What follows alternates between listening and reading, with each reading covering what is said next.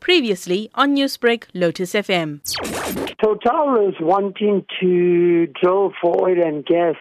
In 2018, the President Cyril Ramaphosa announced the game changer and the gas as a game changer that will deal with climate change but also provide economic jobs for South African people, given the huge unemployment crisis we have in this country. We know about the devastating oil spill of the MV Wakashio tanker in Mauritius. Now, the DeepSea Stavanger, meanwhile, has triggered oil spill fears of its own among environmentalists. So why should we be concerned here? We should be hugely concerned wherever drilling and oil, and whether it's oil or gas, has occurred.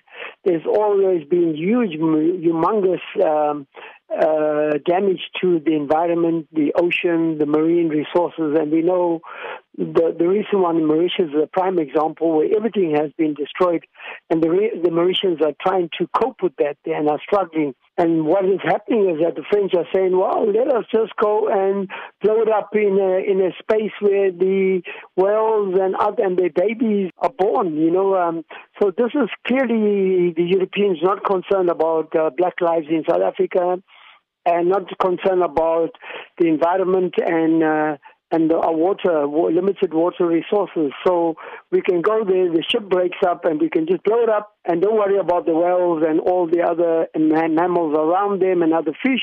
It doesn't really matter. And yet we know the staple diet for most Africans is marine life and fish.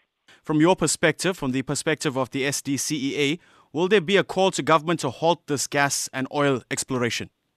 Yeah, we will take it all the way, similar to 2 years ago when Sasol and the Italian oil corporation, Eni, wanted to drill off the Shlui banks and along the Indian Ocean coastline.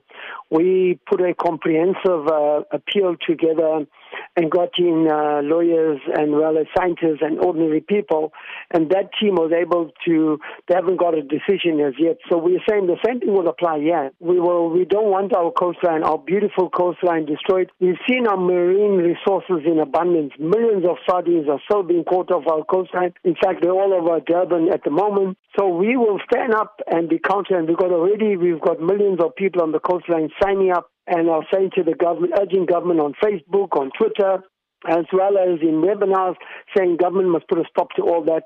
We don't need oil and gas jobs that only create 5 jobs. We need sustainable jobs, but more importantly, we can create better jobs without destroying our environment. Newsbreak, Lotus FM, powered by SABC News.